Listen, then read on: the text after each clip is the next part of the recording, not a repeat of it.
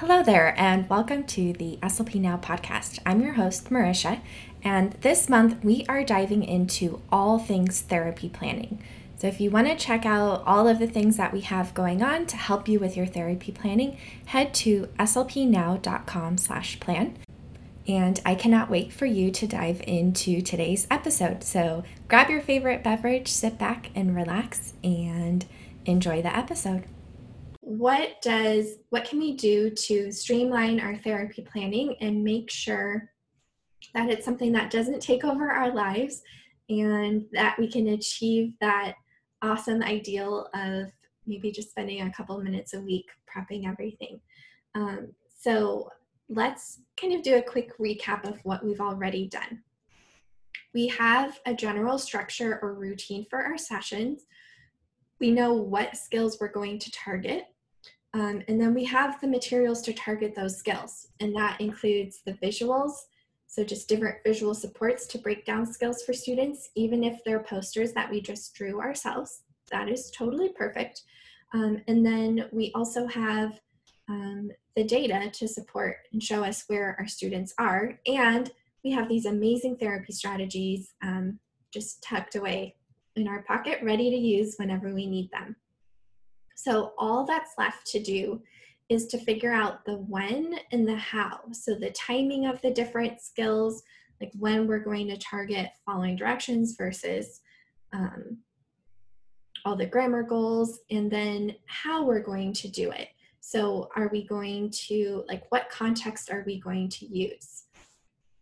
And so we'll talk about some different ways to put that together. So I just wanted to share a quick example of what this might look like in action. So I'm just going to open up one of my units super quickly here.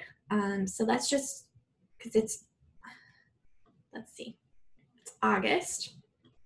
So we're going to look for the August unit. So we'll look at if you take a mouse to school. So in terms of what a whole unit might look like. So I know that my students are working on following directions, all their different grammar goals, and then I just need to structure it and put it all together. So what that would look like, I make these cheat sheets because it just helps me manage my brain and put everything together. But I really like using a literacy-based therapy framework. And there's some awesome courses and podcast episodes that break down this in much more detail. This is going to be like a quick 2-minute, super fast overview of what that looks like. But for the 5-step literacy-based therapy framework, the first thing that we do is break down like the pre-story knowledge activation. So if our students are in kindergarten, they haven't been to school, they might be missing a lot of that pre-story knowledge about being in school. So we can talk about like what we do on the first day of school. We can take a virtual field trip. We can walk around their classroom and talk about the different parts of the school. We might look at the book and look at the cover and look at some of the pages and talk about what we think might happen, and seeing where the students are, and then also just providing some scaffolding and support.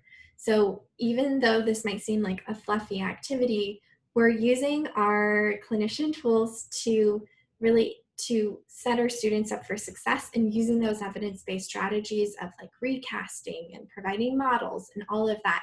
So we're still targeting all of these goals, even though we don't have a specific grammar drill sitting in front of us. But arguably, this can be more effective and work better towards generalization. So if you haven't tried it, I highly recommend it because it has changed my therapy game. So that's what we would do for step 1. And then I typically just print out one of these organizers, and this is what I use for a whole month of therapy. And it definitely depends on the group. Like this won't last as long if there's just one student in a group versus if it's a group of 4 students with 4 completely different goals each. We'll have a lot more to target. But I think even if it takes a longer time, I think it's still an incredibly meaningful activity. So I would just jot down what I want to work on. So for pre-story knowledge activation, the activities I might use are like a YouTube video. We might plan a scavenger hunt around the school. We might do a book walk and look at the book. Those are the activities. Then shared reading, we'd read the story. And then post-story comprehension, I would use the comprehension questions listed here, you can, if you don't have this, you can come up with your own. And then there's also like different visual supports that we can use and pull if the students need those. And then for step 4, we'll do some focus skill activities. So this is the part that is a little bit overwhelming, because if you have 4 students working on 4 different goals, that's a lot to manage. And so a couple strategies that I like to use is just break it down, list the skills that you want to target, and identify the targets in the book so you know what you're looking for. Oh, something interesting. Okay, so then I would break down the targets so that I know what we're going to work on. And then another thing that I can do is so once I have that, I can think of different activities that I can use to target multiple skills at the same time. So some things that we can do are, like if one student is working on describing, okay, awesome. Let's describe some of the items in the book. But if another student is working on pronouns or past tense verbs or whatever grammatical structure, when we're describing things, we're producing sentences that include grammatical structures. So it's really easy, like if we're using language-rich activities, it's really easy to target a variety of skills. Like one student might be working on describing in general, and another student might be working on just naming categories, like it's a sub-skill of the describing. So that's really easy to work together, or work on together or in conjunction. So I come up with a bunch of different activities that will give us the opportunity to target those different skills. And sometimes like it's a little bit of a juggling act, and this is how it becomes the art. So we get to navigate like how much time we spend teaching versus the contextualized activities and how we move between those.